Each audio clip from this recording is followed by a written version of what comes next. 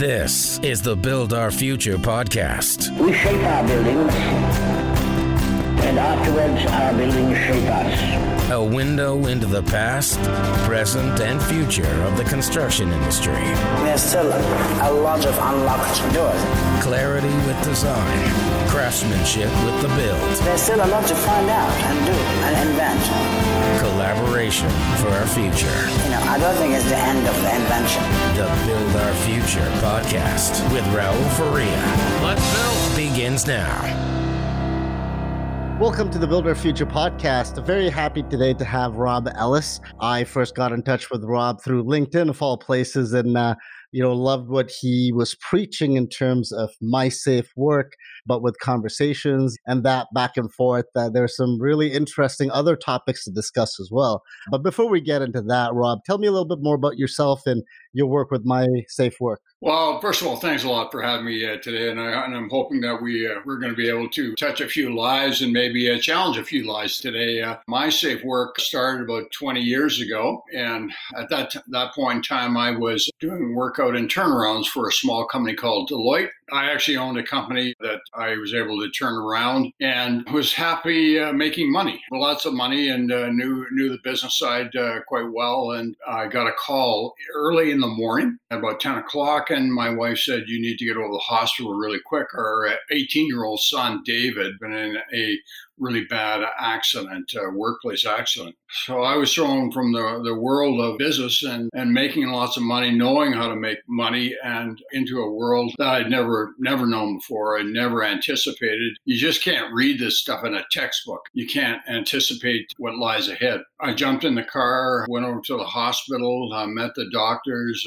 He took me down the long corridor of the hospital and said, "You're going to see stuff that you've never seen before." And I immediately went from a courageous position to one of shaking, and I'm wondering what I was going to see next. My son was lying in a bed, blood all over the place, walls and floors. It was just an unbelievable mess, and he was just gasping for air and hoping that he could, make it to the next minute of his life. Doctors told us to get out of the hospital really quick. They were going to transport my son to Sunnybrook Hospital in Toronto by helicopter. 6 days later, my son passed away, and since that time, I have really desperately missed my son. I really love my son. I have a great relationship with him. Played a lot of sports and basketball, and we just hung out, like a dad-son sons do. I miss him to this very day. So I went from a business, solid business that I had in a great company to one my life was thrown upside down. Our whole family missed our son. Our community missed our son.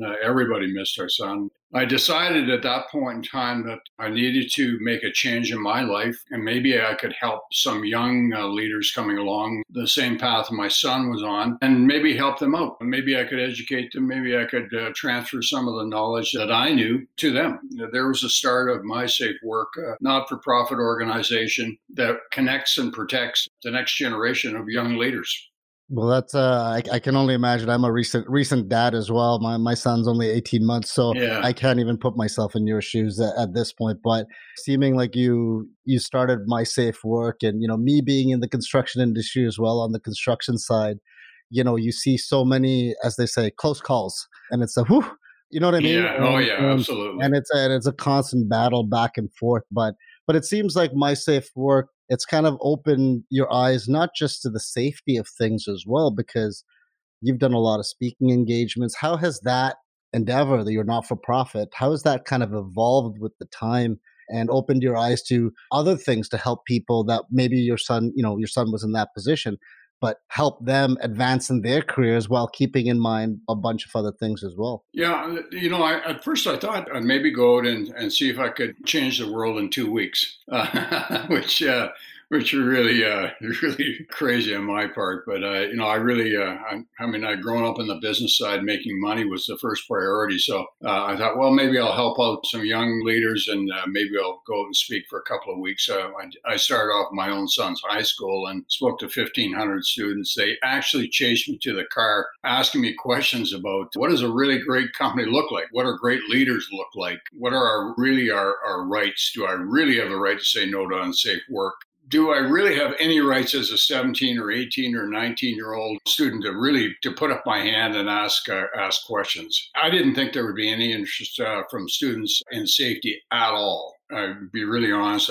I thought safety was kind of one of those things that the government had put out, and all businesses kind of had to comply with it or just meet basic standards. So I was quite taken back by the students and their interest. When I actually got home from my son's high school, colleges, universities started calling. I realized then and there was a huge, huge gap of knowledge that we as parents send our kids out to work, and we really don't give them, or we don't equip them with the right knowledge, what questions to ask, what to look for, who should you be connected with as a leader is concerned. What I started to do was bring leaders with me. Each time I went out to speak to 1,000 students, I brought 50 leaders from different industry sectors with me. It really opened up my eyes to see who are the really good present day leaders and who are not. And the students would ask them challenging questions, such as, if you own a construction business, what's the balance between investing in safety versus investing in marketing or investing in productivity? How do you balance those two off? And that's the same questions that our leaders around the world today they're asking themselves. We're always asking ourselves that all the time. Yeah, right? Should I spend money on safety, or should I spend money on marketing and productivity? And in the construction field, that's a huge, huge issue. And trying to attract young men and women back into our roles in the construction industry, we need to get this right. I have found in working with some of the best leaders in the construction field across North America that there is more than just investing in safety, and there's more than just investing in productivity. It's the underlying qualities underneath those questions that we really want to kind of get to. And let's see if we can get to those today, because those are the kinds of things that I think young people really want to hear about. Yeah, I think I agree with you. I mean, we've spoken before, but my experience growing up, I was born in India, raised in the Middle East, and I've been here in Canada since the mid 90s. It was kind of hammered in our brains that degrees with a doctor or an engineer, or in my case, priest, because Catholic, those were kind of the ways to have a successful career. Right? And they still are. And they still are. But I mean, I think with the changing times and the need for infrastructure development, or not even just in construction, just in all facets, I think the opportunities are pretty endless as to the youth, or even somebody who wants to refocus their career, what they can kind of accomplish if that's what they want to do. I was just wondering, from your perspective back then, you were at that really small firm back then, Deloitte. Did you find that there was a difference in a mindset as to what a blue collar career was, as opposed to, in that kind of consulting account, was there a tangible difference back then compared to now, you find? Maybe I could just relay this in a story. I was sitting beside a CEO of a large construction association. He leaned over to me and he said, Rob, he said, I just need your help. I said, okay, so what is it? And he said, well, I've been incredibly successful. As you can see, I've golfed more than 70 times this year. Look at my good tan. And I looked at him and he said, yeah. I said, you are obviously successful in the golf tournament. But he said, the real problem is my son. I got a 24-year-old son, and I just want him to follow into my footsteps. But he doesn't want anything to do with following my footsteps. I just cannot believe it. Look at all the money he is going to make by joining me in such a successful operation. I said to him, today, young leaders, if they're really bright, whether they're in the trades or whether they're in leadership roles, they have options. I can tell you right now that if you're just waving a dollar bill in front of his face, that's not good enough. It might have been good enough 20 years ago, but today, young people, if they are bright and you're just waving a dollar bill in front of them, they'll say to you, that's not me. I can make $1 anywhere. I can make $1 driving an Uber today, and I have all kinds of freedom. But I think today that young people are driven by a desire to want to kind of change the world. They're challenged in different areas. So yes, money is important because they'll pay bills, but it's purpose-driven that really young people today are really attracted to. So I said to the CEO, maybe someday we can talk about some of the issues that are underlying why your son should should really join you in the construction industry. I personally think the construction industry is a fantastic career for young people to consider, both blue collar and white collar. I think it's a great career, but I think also that young people are looking beyond just the money factor. I think that they're looking at wanting to get connected with companies that really look after them, that offer them a lot more than just the money factor. You know, if you're into sports or anything of that sort, you could look at some of the pro athletes. Well, like, for example, Kawhi Leonard. Kawhi Leonard could have joined any organization in the world, and the money was not an issue because he could get the same amount from everybody. Except Toronto. But it goes to your point, right? Yeah. He chose to go back home because family was a really big issue to him. If family is a really big issue to him, I think family is a really big issue to young workers as well. And that's the one thing we've done is in the last 3 or 4 years, we've gone out and just surveyed. We've actually interviewed 250,000 young employees and graduates coming out of universities and colleges. We've given them 10 options to kind of look at. What are some of the most important things that are really driving you to look at joining a really good company? I'll tell you the top 3 or 4 is really interesting study, but the top one was family. Young people want to get connected to companies that really offer them amazing opportunities to develop relationships. Yeah, they want a sense of belonging. Yeah, right? exactly. There's a purpose for them being there. They're not just a cog in the wheel. Exactly. They want to be part of a family that they can develop friendships. They can feel like there's trust, there's caring, and somebody's got their back. And so we've gone back to the CEOs and presidents and said, how's your culture for family? And they said, well, what do you mean? So I'll explain it to them. And they said, well, we haven't really considered. That's pretty soft. So hold on a minute. We just interviewed 250,000 young people. And that's one of the first priorities they're looking for. So do you have that in place? Well, yeah, no, but we're offering really good money here, incredible money. I said, well, hold on, that's not going to hold anybody. So we need to dig a little bit deeper. And I think the construction industry is a fantastic family. And I can tell you some of the great companies in the construction industry who I've talked to, man, you could not take anybody away from that, from companies that have that aspect to them. Right in your own hometown, there's a construction company. I talked to them. And one guy said, I'm not leaving this place because I've been here 23 years. And I said, well, what's tying you to it? And he said, family. I said, so describe that. And he said, well, man, you've never been on our fishing trip before. And I said, what are you talking about, fishing trip? What's that got to do with family? He said, everything. Every year we go on a fishing trip. The company doesn't pay for it. Employees pay for it. And we have the greatest time. We all look forward to it. The women all go on a fantastic spa, or they can come on the fishing trip. We don't catch any fish, but we have a fantastic time together.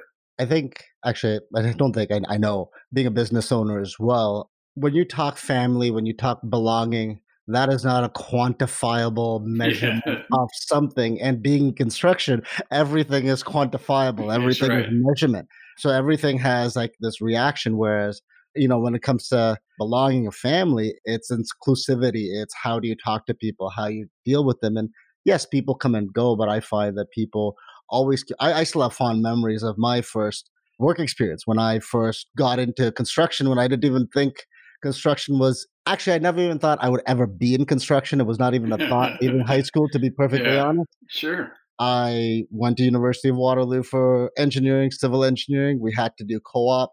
You know, I worked for consultants, the municipalities, cities, and then I worked with a construction company. And it was pretty fantastic. You know, it was Bird Construction. They're one of the bigger ones. Yeah, I know them very well. Yeah. You know, and I started down as an assistant estimator, reading drawings and counting doors. That's how I started. Mm-hmm. And then after a while, you know, I got to go to a job site and I was like, nice, I'm not just stuck in the office. And then just getting that sense of camaraderie that you can have, even not in an office environment, but now you're on a project site with electricians, drywallers, tilers, HVAC, like so many different walks of life and different people. And there's this camaraderie towards a shared goal. And I really enjoyed that aspect of it, in addition to being in the office and doing some of the research paperwork. That's what I ended up liking. Now, owning my own business, I've tried to promote the culture, as I would call it. I would say culture of the company. That's right, sure. And it is actually very challenging to do that. Right? It is. Because companies, by extension, when you're a smaller company, they are an extension of who you are as a person. And just like with your friendships and your family, you're always going to get into trouble and get into arguments, right? Well, there's no perfect family either. There's no perfect family, yeah. That's right. So I think that's where I would tell you, like, That's why it's a harder thing to overhaul completely, because you literally have to strip down an entire company. It's not like I'm building it up to this. It's you have to start somewhere and see what's working, see what's engaging your team. Yeah, I think you're right. I think it's like building anything that's lasting, Raul. You have to just take one day at a time. And I'll give you an example. One of the options that we put up on the board for young leaders to look at is communication. And we said, well, okay, so tell us about why you want to be connected with a really good company that really communicates well. And they said, well, usually the answer is we're never going to get rid of texts and we're never going to get rid of emails. That's here to stay. We're always going to get those. But some companies think that the more texts and more emails they send to employees is really engaging. And what we're finding from young leaders is that they want more face-to-face discussions. They want more eyeball-to-eyeball discussions, which is really weird for adults who are in our audience, because they're thinking, oh man, I can't even engage with my own kids at home face to face. So I got to send them texts. But that's the opposite of what we're finding in the field, is that really good companies that have really good culture, they got communication back and forth, eyeball to eyeball. They know your name, you know my name. And just that one word can make a big, big difference from a boss. Yeah, and I think it's also the tones in which you communicate. Absolutely. And how you encourage, because emails and texts can be very easily misconstrued at times. So we've all been there before. We get a text. Yeah, exactly. Like, what is this person actually saying, right? Yeah. But going back, you've mentioned that you've talked to quite a few students over the young leaders, as you put it, who really want to move. What do you find some of their hang-ups, you could say, are there any hang-ups with them wanting to get into the construction industry? I think the hang-ups for young workers getting in the construction industry is they want to see more visible leaders. I think it's amazing to see that you have industry leaders from Microsoft and Google and all the major IT players come up to the University of Waterloo, for example, and they start recruiting. And they make themselves very, very visible. In the construction industry, not so much. We're okay at going to a few trade shows here and there, but we're really good at talking to each other. But maybe not so good at talking outside of the circle. We're really good at patting each other on the back, but maybe not so good at receiving any kind of innovative ideas coming into the industry from the outside. I think that we all live in a very competitive world. And if you consider that young leaders are free agents, options are available to any young free agent. They can go anywhere they want. So if that's the case, and you're only talking to your industry leaders, how are you going to change that way of attracting the best young blue-collar graduates or white-collar graduates to your industry? How are you going to do that if you're just sitting in your office? Posting on LinkedIn, posting wherever else, and not really going out and doing that engagement. Yeah. But do you feel that I guess you could call it the lack of certifications? Because, in construction, there's only, when you look at all the different subtrades in fields, electricians have their certification, plumbers, HVAC. But I mean, aside from that, there's no, for a drywaller, for a tiler, there's no certification. So is it to do with a status thing, you think? Or do you find that could be mainly from immigrant families that are here looking to build a life? Like, what are your thoughts? Well, I think the certification thing is really important. I think especially for a workforce that is very mobile. One of the things that we're finding is that young people want to move. They want the experience of working, for example, they want an experience of working in the United States versus Canada, and vice versa. If we had standardized certification program across the board for all trades, that would be very, very attractive to bring in young leaders to our business. So that's a very good move to make. Engineers can move. You can move anywhere. But the young trades sometimes cannot. And so I think we're moving towards that direction, which is very exciting. I completely agree with what you're saying. That's something that I've struggled with too, because, when you hire somebody in the trades, you're always like, okay, unless I try him out, I don't even know if he's got a base level of skill. You know what I mean? Yeah. I did a talk at Lambton College. Right. And, there were a lot of immigrant students there, younger and older too, that were looking to either transfer their skills from abroad or get into the construction industry. And I found it fascinating. It was one of the first talks that I did. And literally it was about career in construction. There are so many different facets. And I was mainly talking from my experience, which is general contracting. Yeah, which is great. which is, Really and good. the three, the estimating, the site management or the project management, and how Yeah. you can build. But one of the questions that always kind of came up was, okay, where can we go with this? Because I also find that the younger generation or the younger people, they don't want to know that their ceiling is capped, No, that's true. right? They want to expand. They want to always learn and always build. Yeah, that's right. And that's why I feel, and I'm curious about your thoughts, the way technology is moving these days and the incorporation of all of these management softwares and this, I think that cultural, I guess you could say divide maybe isn't quite there as much anymore. Plus the younger generation, they're so much better at using these New computer skills. systems, computer systems, tablets, whatever you want to call it.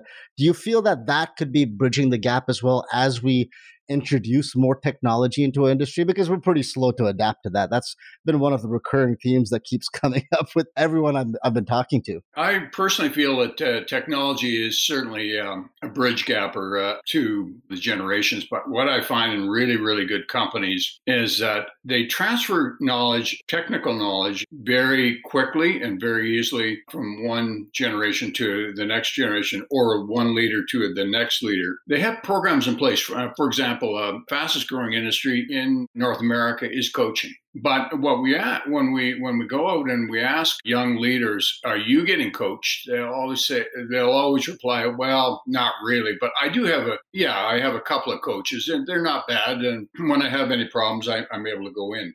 When I ask them if their CEO and president has a coach, and they'll say, "Oh yeah, they have a coach, and they're on a scheduled basis." Time basis of getting some personal coaching. And I said, well, okay, can we turn that around and can we develop leadership skills by offering personal coaching? For example, 10 minutes once every week, they get together over lunch. Would that be something you would like? And it absolutely is. And we're finding that great companies have said, okay, we recognize professional teams, sports, all have 10, 12 coaches, not just a few coaches behind the bench, but they have mental coaches, they have physical coaches, they have spiritual coaches, they have every kind of coach that you can think of, and that's why great teams really, really excel. Let's consider that for the construction industry. Maybe we can have the existing leadership after a little bit of training, become really good coaches for our young leaders. And what we found is that the really good companies have done that. They're able to keep their young employees really engaged a lot longer, a lot better. That's what creates your new culture.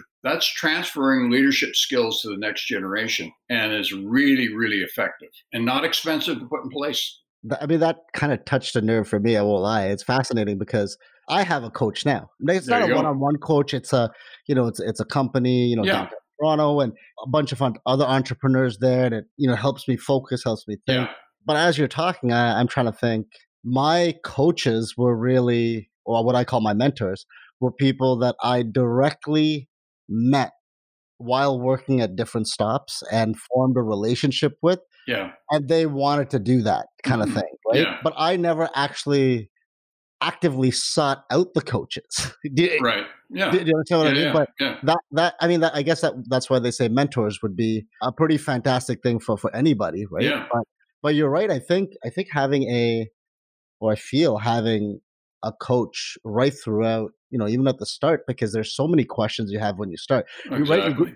You graduate college or university, and you're like, you get a job, and after a year, you're like, what did I do? And these are just Yeah. the growing pains of learning and struggling. Just Sure. Absolutely. to finding your place, right? Sorry, you were going to say No, something? no, no. I think Oh. I think it's great. Yeah. No, keep firing. I need young leaders like you Right.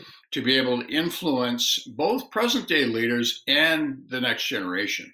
I think that you have tremendous potential and opportunity to really change the industry that you're in right now. So you're going to be one of the young champions that everybody's going to be looking to. You know what? I hope so. I think that's why I started to, just ask people if they want, or colleges, if I could speak, because I realized much later in my career that I actually had a considerable amount of help. Yeah, for sure. You know what I mean? Like throughout the process, and I didn't realize that until much later in my career, shall we say?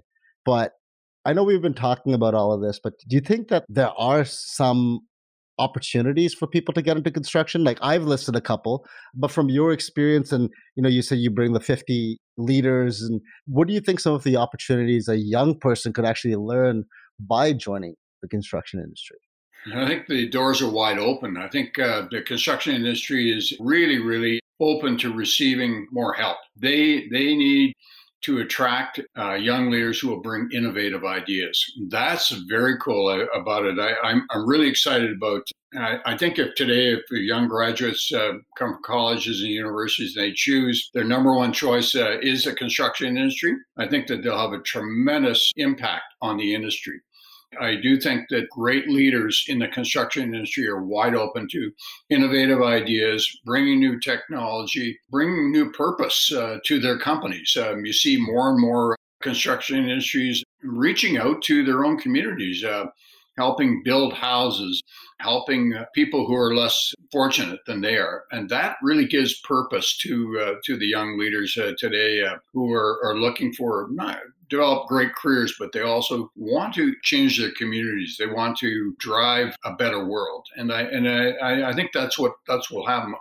I personally have seen in the last 10 years more construction leaders say, I want to be part of this. I want to be part of a movement that is going to really have impact on young leaders' lives. It's more than just money. It's transferring leadership skills to the next generation that will make everybody so much better and the world will be a better place. Yeah, I think you touched on it earlier with people coming from the IT world and being so much more out there. So, having other leaders in construction and putting themselves out there, I think that would definitely help promote the cause, because when we see those people and they're fairly young. Yeah. You're like, oh, you know what? I could get to that status with that money as well quicker if I get into the tech field. But what most I feel don't realize is it's like a band, right? Mm-hmm. It could be touring in dive bars for 10 years. Yeah. And then they make it big and you're like, oh, I've never heard of these guys. It's a overnight sensation kind of thing. But the one thing that I find is that in our industry especially, the money does come. And the funny part is it actually comes exponentially quicker than most other industries. Yeah. When companies find somebody who belongs, right, and proves themselves, they shoot up pretty quick in responsibilities, in salary, in pretty much everything to do with growth of a company. Yeah. Well, let's talk about money for a minute. I think the construction industry is a fantastic way to earn a living. I mean, you're going to, if you are good and you really want, and you have the energy level and you have discipline and you're ready to learn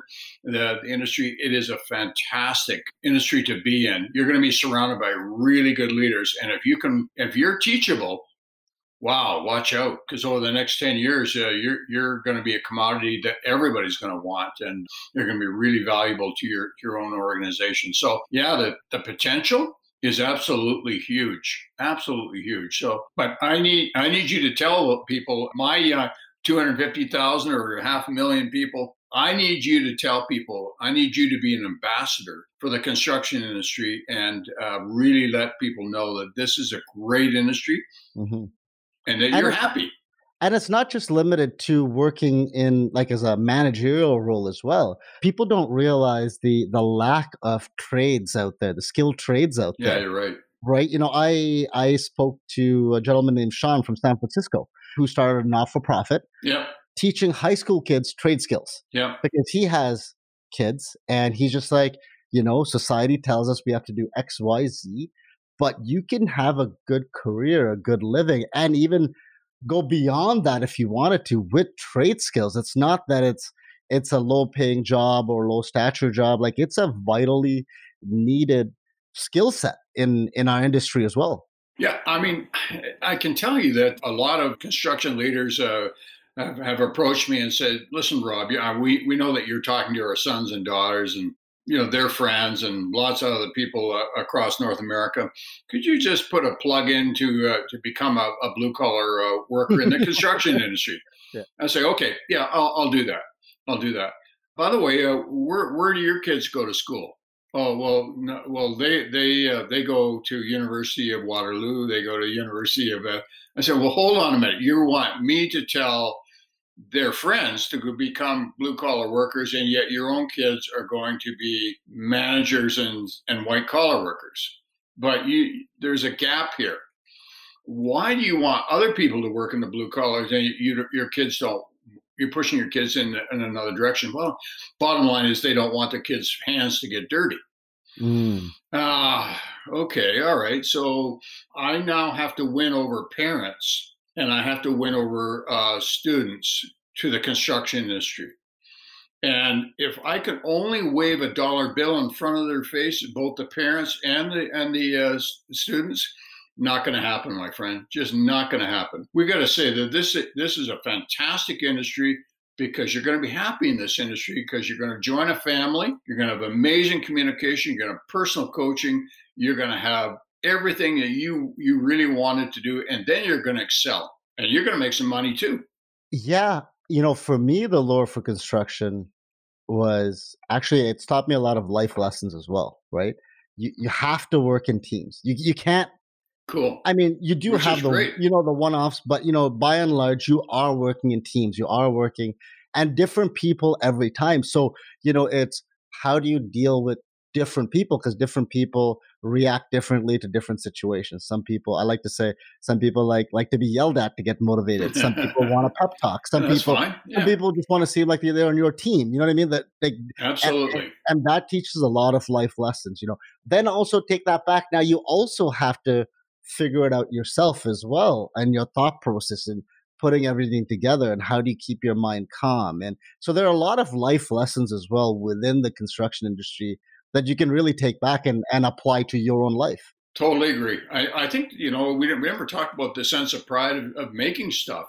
Yeah. That's really cool. I mean, some of the stuff that the construction industry has developed and made is truly amazing. And that has impacted the way we live. That's right. So I don't think enough people talk about that. Mm-hmm. I think we just assuming that maybe because your dad was in the construction industry, you're going to go into it too.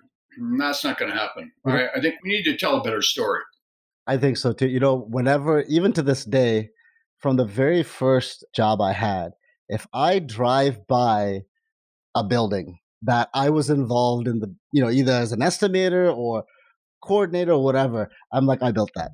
And it's just, it's pretty fantastic. Yeah, right? yeah. It's in your blood. And I think most people feel that way when there's something physical that they see. Like you said, it's that pride. It's that pride. Yeah. I mean, right? You love it. You absolutely love it. Yeah. I'm not going to take you out of the construction industry at all.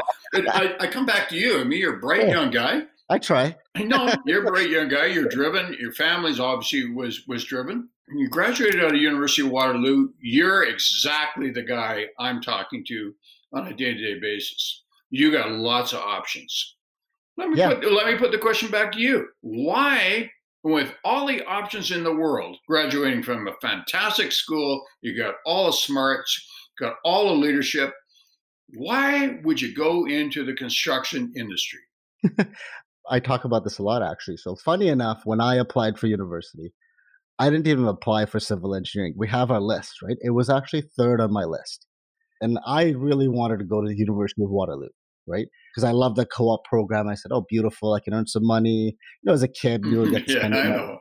I didn't get into mechanical engineering, which was what I wanted. I went into civil, and I said, I'll work the first year or two. I'll work really hard, and then I'll switch, right? Sure. And then I did my first co-op work term. Yep. I was out on a residential construction site, out on site. And now this is my first real experience at a construction site in general, right? So, and at that point, I really liked how people spoke, how we just collaborated together, watching how some of these excavators and grading machines worked, and the precision in trying to figure out the levels. Like, I just found it fascinating. I said, okay, I'll go back. I'm still working towards mechanical, and then again, the next co-op work term, I worked somewhere else, and I was like, I guess subconsciously that interest was building, but it wasn't until I started working with Bird Construction, and I worked there over, a few work terms, that I guess you could say fell in love with the industry. Yeah. And I can't put my finger on why exactly. Yeah. Looking back, it was probably because I had a nice mix of office, and site. I was collaborating. I'm a people person, so I like talking. Yeah. Sometimes the trick is to try to get me to stop, but I like the conversations. I like problem solving, because Yeah. construction sites, just because the drawings are there, it doesn't mean it's going to be right. No. So I just really enjoyed that, and I stuck with it. Graduated, and I worked with a small, by design, I worked with a small construction company in Woodbridge, and I'm truly blessed to have been there. They gave me so much opportunity to grow. I made mistakes, and they, didn't come down hard the first time. The second time they did. If I made this, and it was just, I love the camaraderie. I love talking to so many different people, looking at these 2D drawings with lines on it. And next thing you know, people are using a premises from these drawings. Right. I just found it fascinating, right? Yeah. I found it was something that I just wanted to do. Yeah. Yeah. Right. And that's how I stayed in the industry. And obviously I grew, I didn't have a mentor back then. My mentality growing up, in India and Dubai and that culture was work hard, work hard, work hard. The opportunities will come. Yeah, right? Sure. So initially when I started moving up, I was like, it's me, right? But now, some 15, 18 years later, I can honestly look back and say, yes, but also I was also guided. Yeah. Yeah. Through that process. Right? Yeah, for sure. I love the fact that you've taken the whole principle of working hard. I mean, you are really working hard to get through the University of Waterloo. You worked hard to get through that, and you also took that principle of working hard right into the workplace. But you looked like you really gained a lot more by working with really good leaders. For example, from Bird Construction. Bird Construction really had an impact on your life. And you've almost become an ambassador for Bird Construction and the construction industry. It's really kind of cool how young people will say, and I often get this, is that they're not ashamed. They'll tell you straight up, I work for PCL, I work for Ellis Don, I work for Bird Construction, and their leaders are amazing. I gained a huge amount from that. That's the kind of thing that I tell young leaders today, is that the industry is made up of really good leaders. It does start at the leadership level and drives down. But if you can get yourself connected to some really good leaders who will bring impact on your life, wow, the doors will be wide open to you, and jump in and go for it and learn as much as you can. Be the most teachable person out there. Be a sponge. Like I wanted the mentality of, I'm just going to be a sponge. Yeah, that's right. And, when I progress, and at that point, owning my own business was not a thought, because my parents owned their own business. Yeah. And I was like, I'll never do that. I'll never. And lo and behold, here's where I am. But, then you're able to shed some of the stuff that with experience, like, what? I work better in this context, and I work better in that context, right? For me, though, I feel newcomers into the industry, I feel like they also have to be open to the possibilities. And by that, I mean, don't have an exact vision of where you want to go, because that's limiting yourself. Yeah, that's right. I found, even for me, like, I wanted to do something completely, like in construction, I wanted to be somewhere else. And then as I went through the process, I realized I'm just naturally inclined and naturally better at doing certain things better. For sure. Oh, yeah. So I started focusing more on that side, and it led me down the path of opening my own business too. Whereas other people are more inclined to, like, I would never tell you that I could be a finished carpenter. I could, don't get me wrong, I could get it probably pretty close to them, but guess what? One table might take me 2 months, and it'll take them 2 days. That's the difference between the two, right? I'm with you.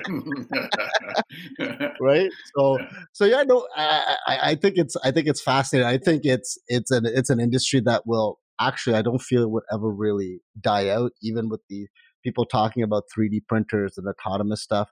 I mean, the size of those things that you would have to have are just astronomical. So I feel it's going to be here for a long time. But where do you see, this kind of career trajectory in construction going over the next 5-10 years, maybe? Well, do you see it building? No, I'm excited about it because of you. Young leaders like you are going to come into the industry, and they're going to change it, and it's going to be much more attractive to join a team that you're building than it was maybe in the past when people were just waving dollar bills. You mentioned the word vision. I really love that. And I do a little bit of coaching for executives. And first of all, I start with what is your vision, your personal vision? And how is that different from the vision of the company? If I were to go down to your company today and interview 4 people from different parts of the organization, would they be able to describe to me what the vision of the company is? Because we spend a great deal of time as executives and leaders making our vision and making it very clear and so on and so on. But when I ask people who work for them what the vision is, they have no idea.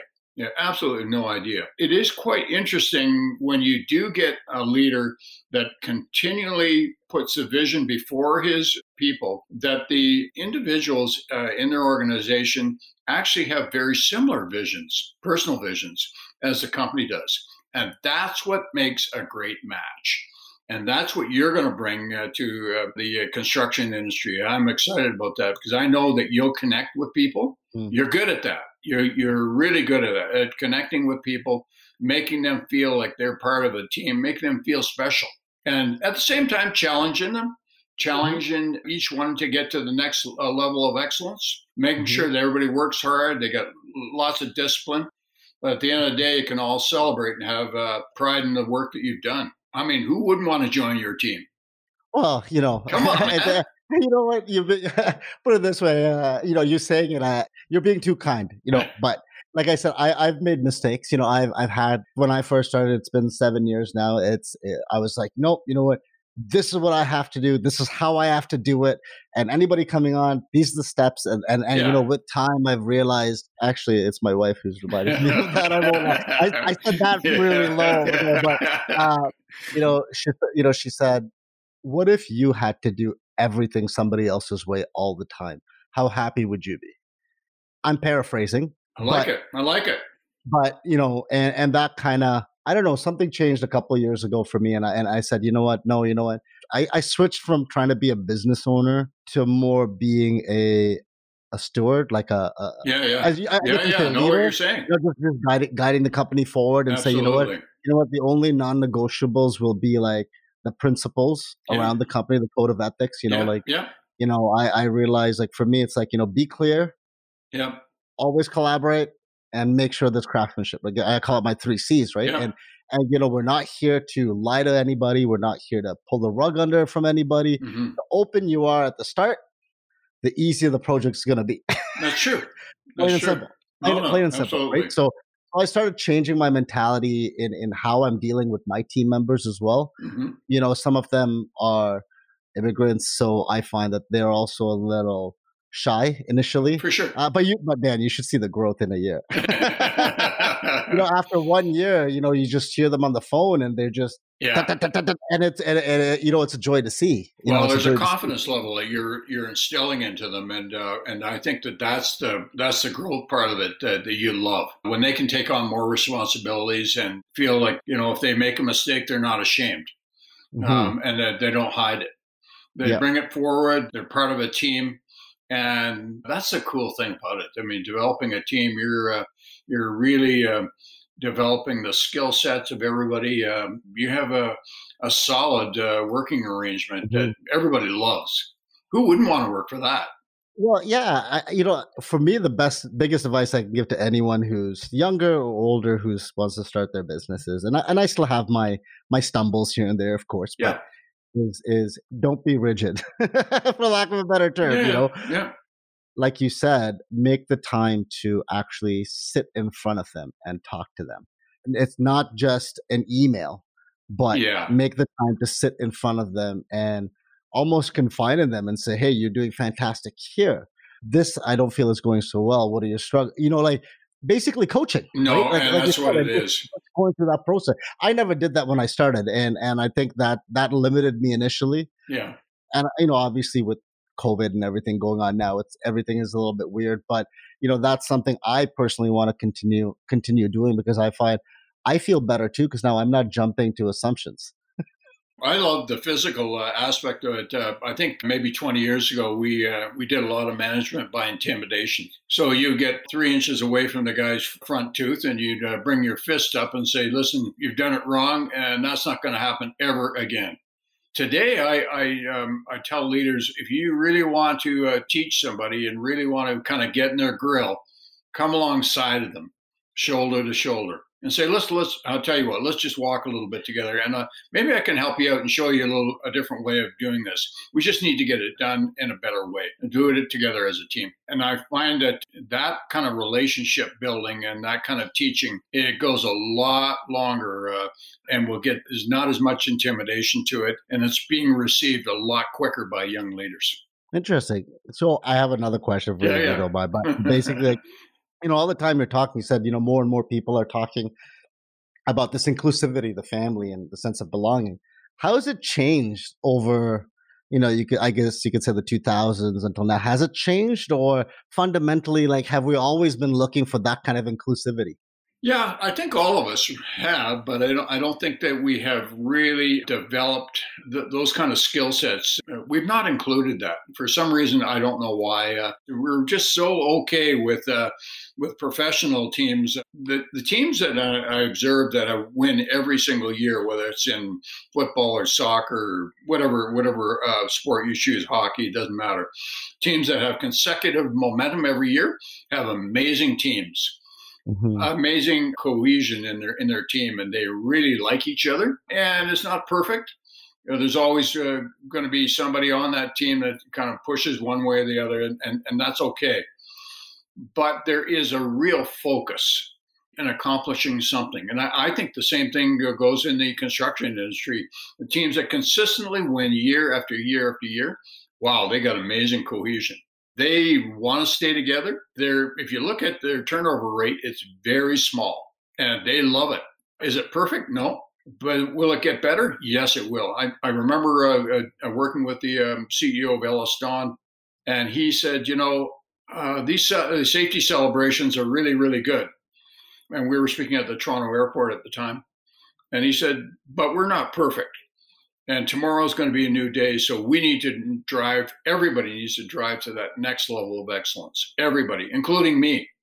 The buy-in that people were getting from throughout a very large billion-dollar organization is quite amazing. And he's the kind of guy that he shook everybody's hand. He got to know everybody. And that makes a huge difference. Young people looking for that touch, maybe not in COVID, but yeah, well, I think now everyone is looking for that even more so.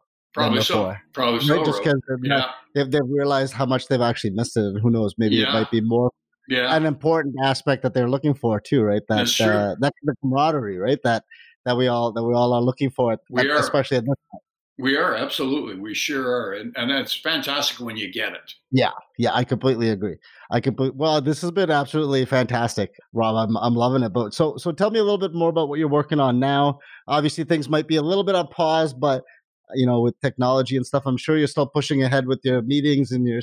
Well, to be really honest, we're we developed an online Courageous broadcast, which we just completed at the end of April. This year went to 900 locations on one day. Mm-hmm. Spoke to over 200,000 people on one day. Across Canada, United States, Mexico, India, Australia, Europe. We're in a high level of engagement. We've been really fortunate because we started doing online programs about 3 or 4 years ago, and really the momentum has really started building. So now we're getting engineering faculties calling us from all universities across Canada, United States. All the colleges are now engaged in it, and now newcomers are engaged in it too as well. So we just think that the potential there is absolutely huge. But I don't want to be just happy with that. I want to see if we can get connected to families. We know that we recognize that when newcomers come, maybe they don't have a handle on the language. So maybe if we can be able to connect with younger leaders in high schools and colleges, they can go home and transfer that knowledge to their moms and dads who are also working here in North America. I'm really pumped and excited about working and learning from young leaders like yourself today. I gained a huge amount of information from you. I will invite you to come out and speak to 1,000 students with us, and we're going to highlight you and your industry that you work in, because you obviously are excited about it, and you're going to be a tremendous leader for us in years to come. You are right now, but we're excited about that, man. Well, I really appreciate it. I know, I wanted you on to talk about safety, and it moved to careers, and now we've been talking so much about me as well. But it's all interesting dialogue.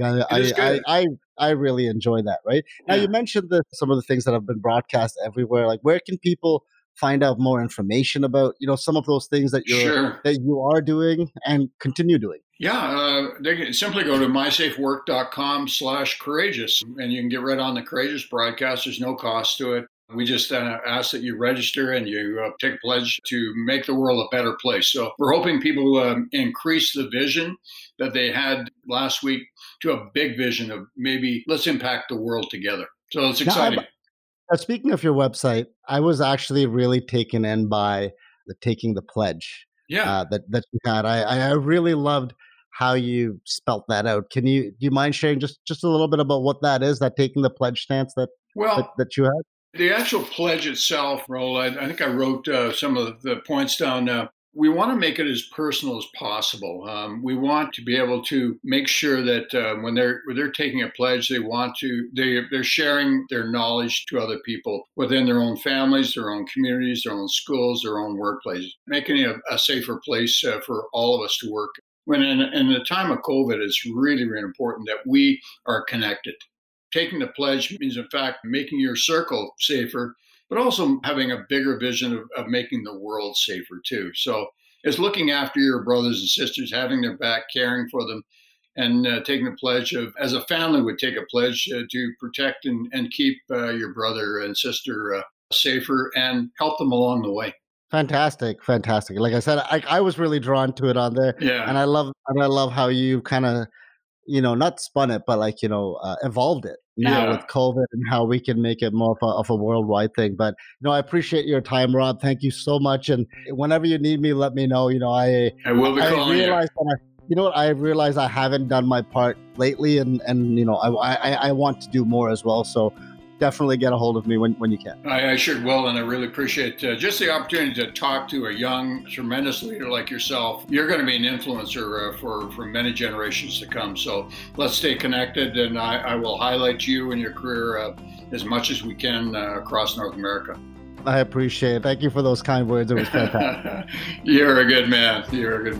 Thank you so much. Take care. What an interesting conversation that was with Rob. So interesting and fascinating to find out what his experiences are dealing with these young leaders that will be in our next generation. I know we as business owners are always looking to figure out what comes next, how do we motivate them, but really at the end of the day, it sounds like they want to be part of something more. They want to be a value-added service to any company that's looking for them. And if you know somebody that this interests on how to motivate the next generation, or what you need to tweak for your business for the next generation, please definitely share this episode with them. I've gotten so much out of it, sometimes that I didn't even realize I was incorporating in my day-to-day business, but I will definitely be taking those steps moving forward. Now next week, Tejas Sindel from Carbon Craft Design joins us to talk about his original concept on thinking about how to solve air pollution and whether it was only a technological challenge. He realized that potentially an architectural intervention could probably help solve this issue. His approach was recycling or upcycling air pollution to create products that we use in our day-to-day construction lives, and in this case, the first carbon tile.